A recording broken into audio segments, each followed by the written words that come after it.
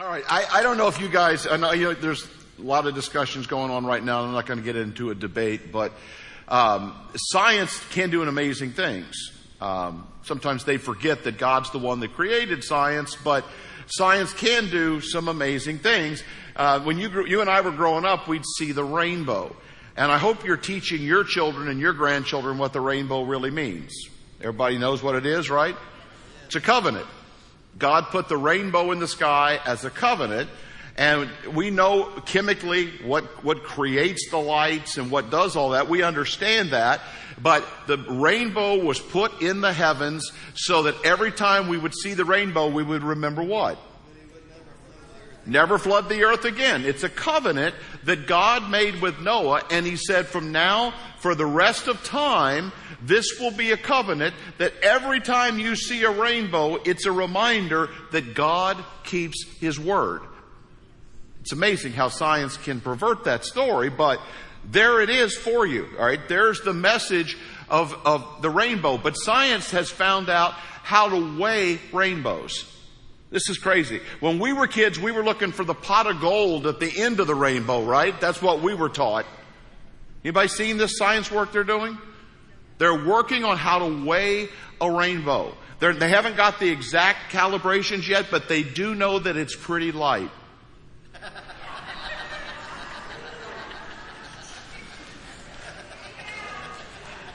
Now listen, last night there were people after the service still asking me to explain that, so would you help the person beside you? Just help each other out. Pretty light. Okay. All right, moving on. All right, I want to read a statement off the screen. If you agree, I'm going to ask you to read it with me. The church does not determine what the Bible teaches. It is the Bible that determines what the church must teach. You agree with that? All right. We live in a culture, and again, if you read Acts chapter 20, Paul has one concern about the church. Now this is crazy. Paul sometimes would be in a town for a weekend, a couple of weekends, a month. He stayed 3.5 years in Ephesus.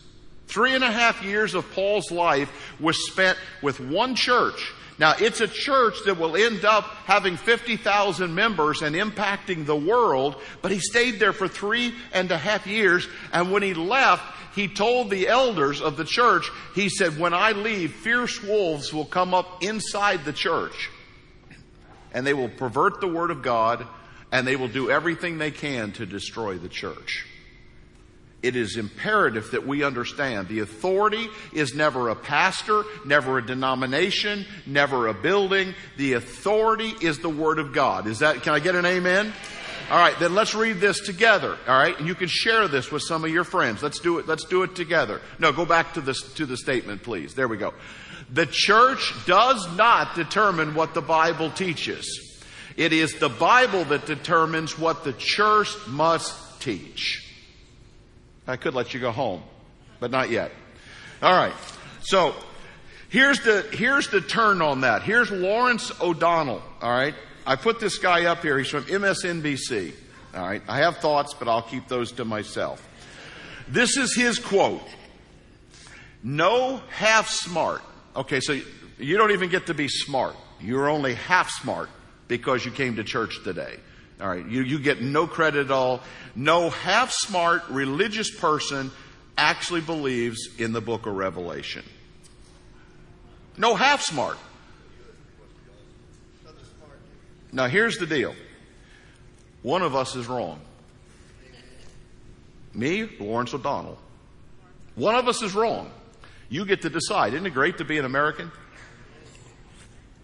You get to decide. He's welcome to his opinion. I'm welcome to my opinion.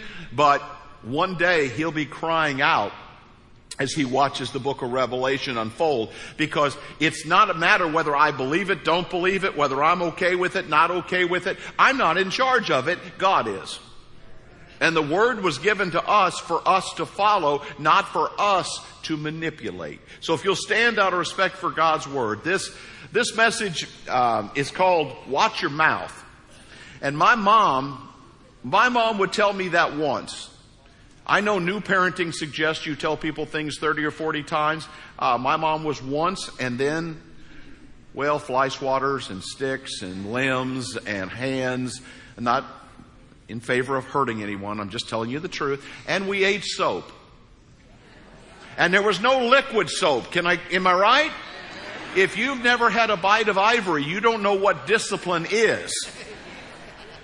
My mom would only tell me to watch my mouth once, and then it was soap time. And you know what? That probably stopped when I was 5, and there's still memories. There's still memories. There's still a little soap right back in there. Watch your mouth. So when God says, woe, we've talked before, we're not stopping a horse. It means look out. Woe to you. Look out. Look out for anyone who quarrels with his maker. To him who is but a potsherd among the potsherds on the ground. Does the clay say to the potter, what are you making? Does your work say he has no hands? Woe to him who says to his father, what have you begotten? Or to his mother, what have you brought to birth? This is what the Lord says, the Holy One of Israel and its Maker, concerning things to come. Do you question me about my children, or give me orders about the work of my hands? It is I who made the earth and created mankind upon it. My own hands stretched out the heavens. I marshaled the starry host. I will raise up Cyrus in my righteousness. I will make all his ways straight. He will rebuild my city and set my exiles free, but not for a price or a reward, says the Lord Almighty. You can be seated. All right, so some strong advice about the Word of God. First piece of advice, don't argue with God.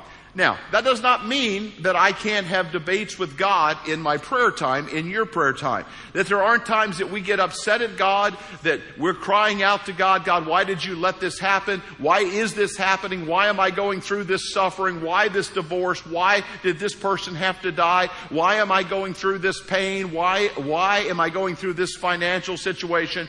That crying out and asking and wondering is very different from saying, God, you have no idea what you're doing.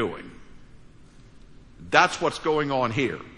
The people of Israel have checked out, and they have said to God, the only conversation we want to have with you is to tell you how wrong you are and to let you know that you have lost your way. It's a very dangerous place to be. And he said, look out when you begin to think you're bigger than God, because God has a plan. Would everybody agree with that? Now, do I like everything in the plan? I do not. There are things that I ask God about on a regular basis. Why do you let this happen? Why do you let that happen? And oftentimes he'll ask me, I don't know, why do you let that happen? And those are tough questions to handle, because there's some things that are so big that we can't do anything about it. It's okay. When you're praying, you're debating with God, you're having those tough conversations. But what the people of Israel have done, they've got to the point where they say, I know better than God, therefore I will do what I want to do. Does that sound like a culture that you know?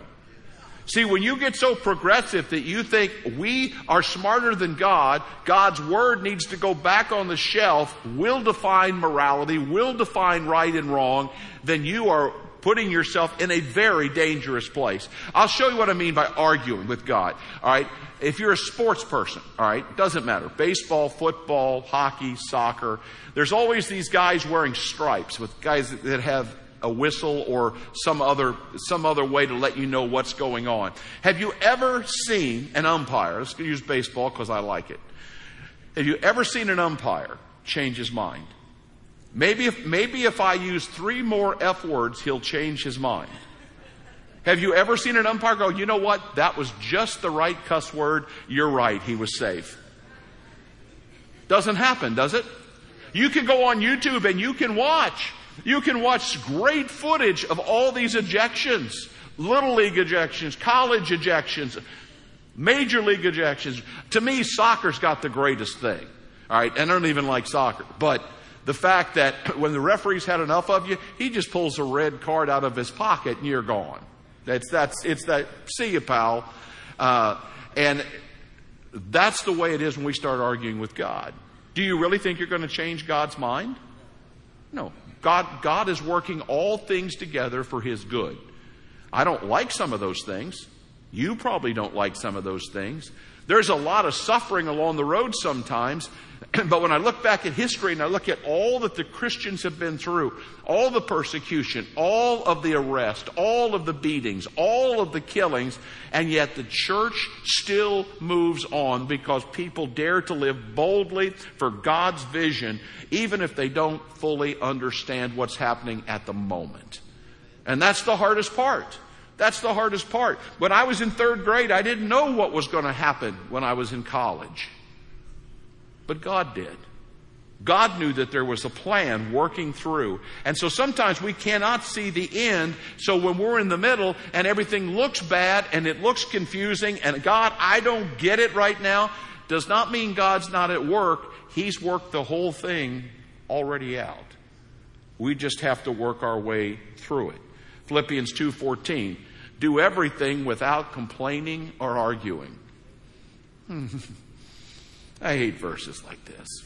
Now, here's what's going to happen. Somebody's going to send me an email. I can't believe you hate the Word of God. I've gotten them. No. Do you like that verse? Do everything without complaining or arguing. Maybe there's 2 or 3 of you out there like, man, that's me. I never have a cross word. No. You know why Paul wrote that? Because we needed to hear it. Do everything without complaining or arguing. Well, but God, I don't like this. Yeah, I know. But we'll get through this.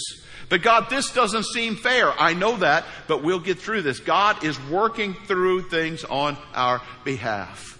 Let me tell you, it kind of goes with what we're talking about, and it's sort of my creation moment at the same time. I don't know if you knew this or not. If you did, I don't know why you didn't tell me, and that upsets me. But a rattlesnake can bite a sheep. Does anybody know this story? A rattlesnake will bite a sheep like everything else it bites, thinking that they will kill the sheep and they'll be able to eat the sheep. They'll be able to feast. But when the rattlesnake bites a lamb, does anybody know what happens? Nothing. The sheep will swell up from the poison, but the sheep will go on with its life. The sheep will eat, the sheep will drink, it'll be in pain for a couple of days, and after 2 days, all the pain goes away. Did you know that? It'll kill you, kill me. You know how they make anti-venom? They take the venom from the snake, they milk the snake, they mix it with lamb's blood, and when you get bit by a rattlesnake, they give you an injection of that, and the blood of the lamb turns around the poison of the snake. Tell me the odds of that. Here's what John the Baptist said, behold the Son of God who takes away the sins of the world. The Lamb of God who takes away the sin of the world. Don't email me. I looked it up.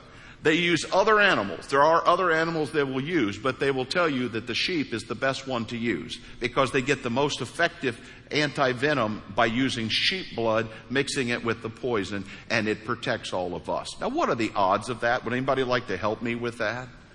Is that not crazy? 1 Corinthians 3:3, you are still worldly, for since there's jealousy and quarreling among you, are you not worldly? Are you not acting like mere men? Why is there quarreling amongst you? Whether we're talking about a church, a business, a marriage. Because we're above that.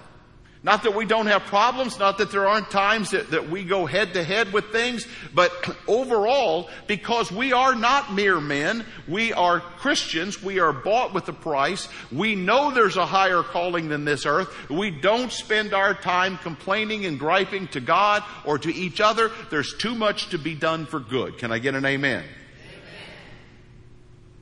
Secondly, he says, you got to remember who you are. Now, this is most of the passage, okay? He says, he uses the example of a potter and clay.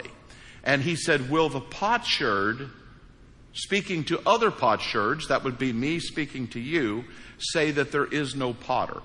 If you know anything about archaeology, we spend most of our time playing with little pieces of clay pots, because that's what's left. Cooking pots, water pots, food storage pots. The clay pots, through the years, they all have their own design. They were heated differently. And so we can date periods of time based off of the potsherds, the little pieces that we find. And he says, so one of you little potsherds is going to speak to other potsherds, and you're going to try to convince them that there never was a potter. The son will come to his dad and say, Dad, did you have any children? The son will go to his mother and say, Mom, did you ever have any kids? Do you see the foolishness in what he's illustrating here? He's saying, and then you would dare to think that I don't exist? You see, it's a 2,700-year-old message on what we're dealing with in our culture today, when people walk around and believe that they created themselves, or that science created them, or that we are just a group of atoms that were put together. He said, no, remember that you are but clay. How did God create Adam? The dust of the earth. God took the dirt in the ground, He put it up together, He breathed into Adam, and Adam became a life-breathing man. Either you believe that, or you believe you are a creation of random process. If you are a creation of random process, let me tell you what happens when you teach that in school for 60 years. You have shootings everywhere, stabbings everywhere. You have a culture that's out of control. You steal whatever you want, because after all, we're just a product of chance, and what difference does it make? But if I am a divine creation, I'm made exactly the way God wanted me to be made. I speak the way He wants me to speak. I look the way He wants me to look. Whatever you're dealing with, when you understand, look, God put it together this way, I owe Him everything. That's the whole point. He said, don't forget who you are. Well, who am I? Well, I am clay, so there's a limit to who I am. But I'm also created by a God who specially loved me and made you and me in His image. And then when we messed up His image, He sent Jesus into the world to die for us, raised from the dead, so that we could find a cleansing again and become like Him in heaven. That's the hope that we have. Am I right? That is the hope that we have. So what am I supposed to remember? God said, again, look around. Would a child say to his father, have you ever had any children? Do you see how ridiculous and absurd this is? It's exactly what God is trying to get across. How crazy can you people be? It's like two cookies laying on a cookie tray saying, I don't believe that there was a baker. I believe we made ourselves. That's what we try to say when we try to cut God, the Creator, out of our lives. So who am I? Who are you? Genesis 1:26 says that we were made in what? The very image of God. A special gift. After He'd finished all the other creation, then He made us in His image. We should rejoice in that. Let me tell you something about, let's go to the stars for a second. Let's talk about, if you don't know where you live in the Milky Way galaxy. That's way down at the very end of your address if you were working at it. If you look up in the night sky, you can see billions of stars. Most of those stars are hundreds of times the size of the Earth. And that's all just in the Milky Way galaxy. And then there are other galaxies that have billions and billions of stars. But here's the deal. If the Big Bang happened, or we'll go either way, okay? If God spoke and it all came into being, or if there was a Big Bang, there was a beginning. We agree with that? All right. So if you believe in the Big Bang, watch this. Boom, everything's going to go where? If I blow up a firecracker, is it going to blow out or is it going to blow in? If I put a firecracker in your hand and I light it and it blows up, is it going to blow up inside itself or is it going to blow your hand off? It's going to blow out. So if the Big Bang happened, everything, right? Problem. The Andromeda Galaxy, here it is. billions of stars, got its own sun, got its own planets, everything going on. All of the galaxies in the universe are going out, except the Andromeda galaxy that is coming right toward us. How do you explain that? If you're an evolutionist, how do you explain that one galaxy is going the wrong way? Psalm 19:1, David said, the heavens declare the glory of God. See, if there was an explosion, you would not expect the firecracker to blow up internally. You would expect it to blow out. They have no answer. You won't hear an evolutionist talk about this topic because they have no answer to explain why one universe runs in the opposite direction. However, you know what it says here in Isaiah? Go down and look at where he talks about the stars. He says, I have marshaled the starry host. Verse 12. With my own hands, I stretched out the heavens and I marshaled the starry host. I looked up that word marshaled because I didn't know what it meant. The Hebrew word there is that God says, I am in control of each and every star, and it does exactly what I want it to do. Evolutionists cannot explain that one. So who am I? Who are you? We are created. The creation should always give honor and worship to the Creator. Does that make sense? Especially a Creator who died for us, but never gets so uptight that you believe that all of a sudden who you are is so important that now you can become God. I finally figured this out this week. It takes me a while. Because I watch certain people, you see the guy in North Korea, you see what he's doing, but there's those kind of people everywhere. You think, well, you used to look at the old guys, you think, well, what did Alexander the Great think he was going to do when he conquered the whole world? What are you going to do with it? Put it in a basket? I mean, what do you do with it? What did Genghis Khan think he was going to do when he conquered the whole world? What did the Romans think they were going to do when they conquered the whole world? But there are people out there today, even in this room, that still have that mindset. Maybe you're not trying to take over the world, just enough of it that you can buy yourself all the comfort and protection that you think you need. Instead of understanding, you know what? I'm made in the image of God. He's got me. My job is to surrender to Him. But man, do we get mouthy. And I know it's the new thing. You treat God, it's almost like treating Him like a grandfather, but we forget that He is almighty. He is all holy. If you think you're going to run into an old man with a beard, you seriously do not understand the power of the Almighty God. The one who spoke and put things into place, stretched out the heavens, told the stars where to go, created us. You think His power has diminished? You ain't seen nothing yet. And in spite of Mr. O'Donnell, the book of Revelation will unfold exactly as it's written. And then we get to the last part. And the last part of this is never underestimate God. And I think we're all pretty good at that. Several times this week, we've had some miraculous things happen. And sometimes we don't have miraculous things happen. And that's difficult. I can't explain why. I can't explain to you why some people live and some people don't, why it's some people's time and not other people's times. But every time God answers our prayers, we act surprised. Well, I prayed for healing, but I never thought it would happen. Well, what were you praying for? Well, I prayed for this, but I never thought that would happen. In Ephesians 3:20, it says God can do immeasurably more than you and I could ever ask, imagine, or think. Immeasurably, it means you can't measure it. Immeasurably more than you and I could ever ask, imagine, or think. Are you in a spot right now where you could use some of that, God? I would guess so. Probably a lot of you.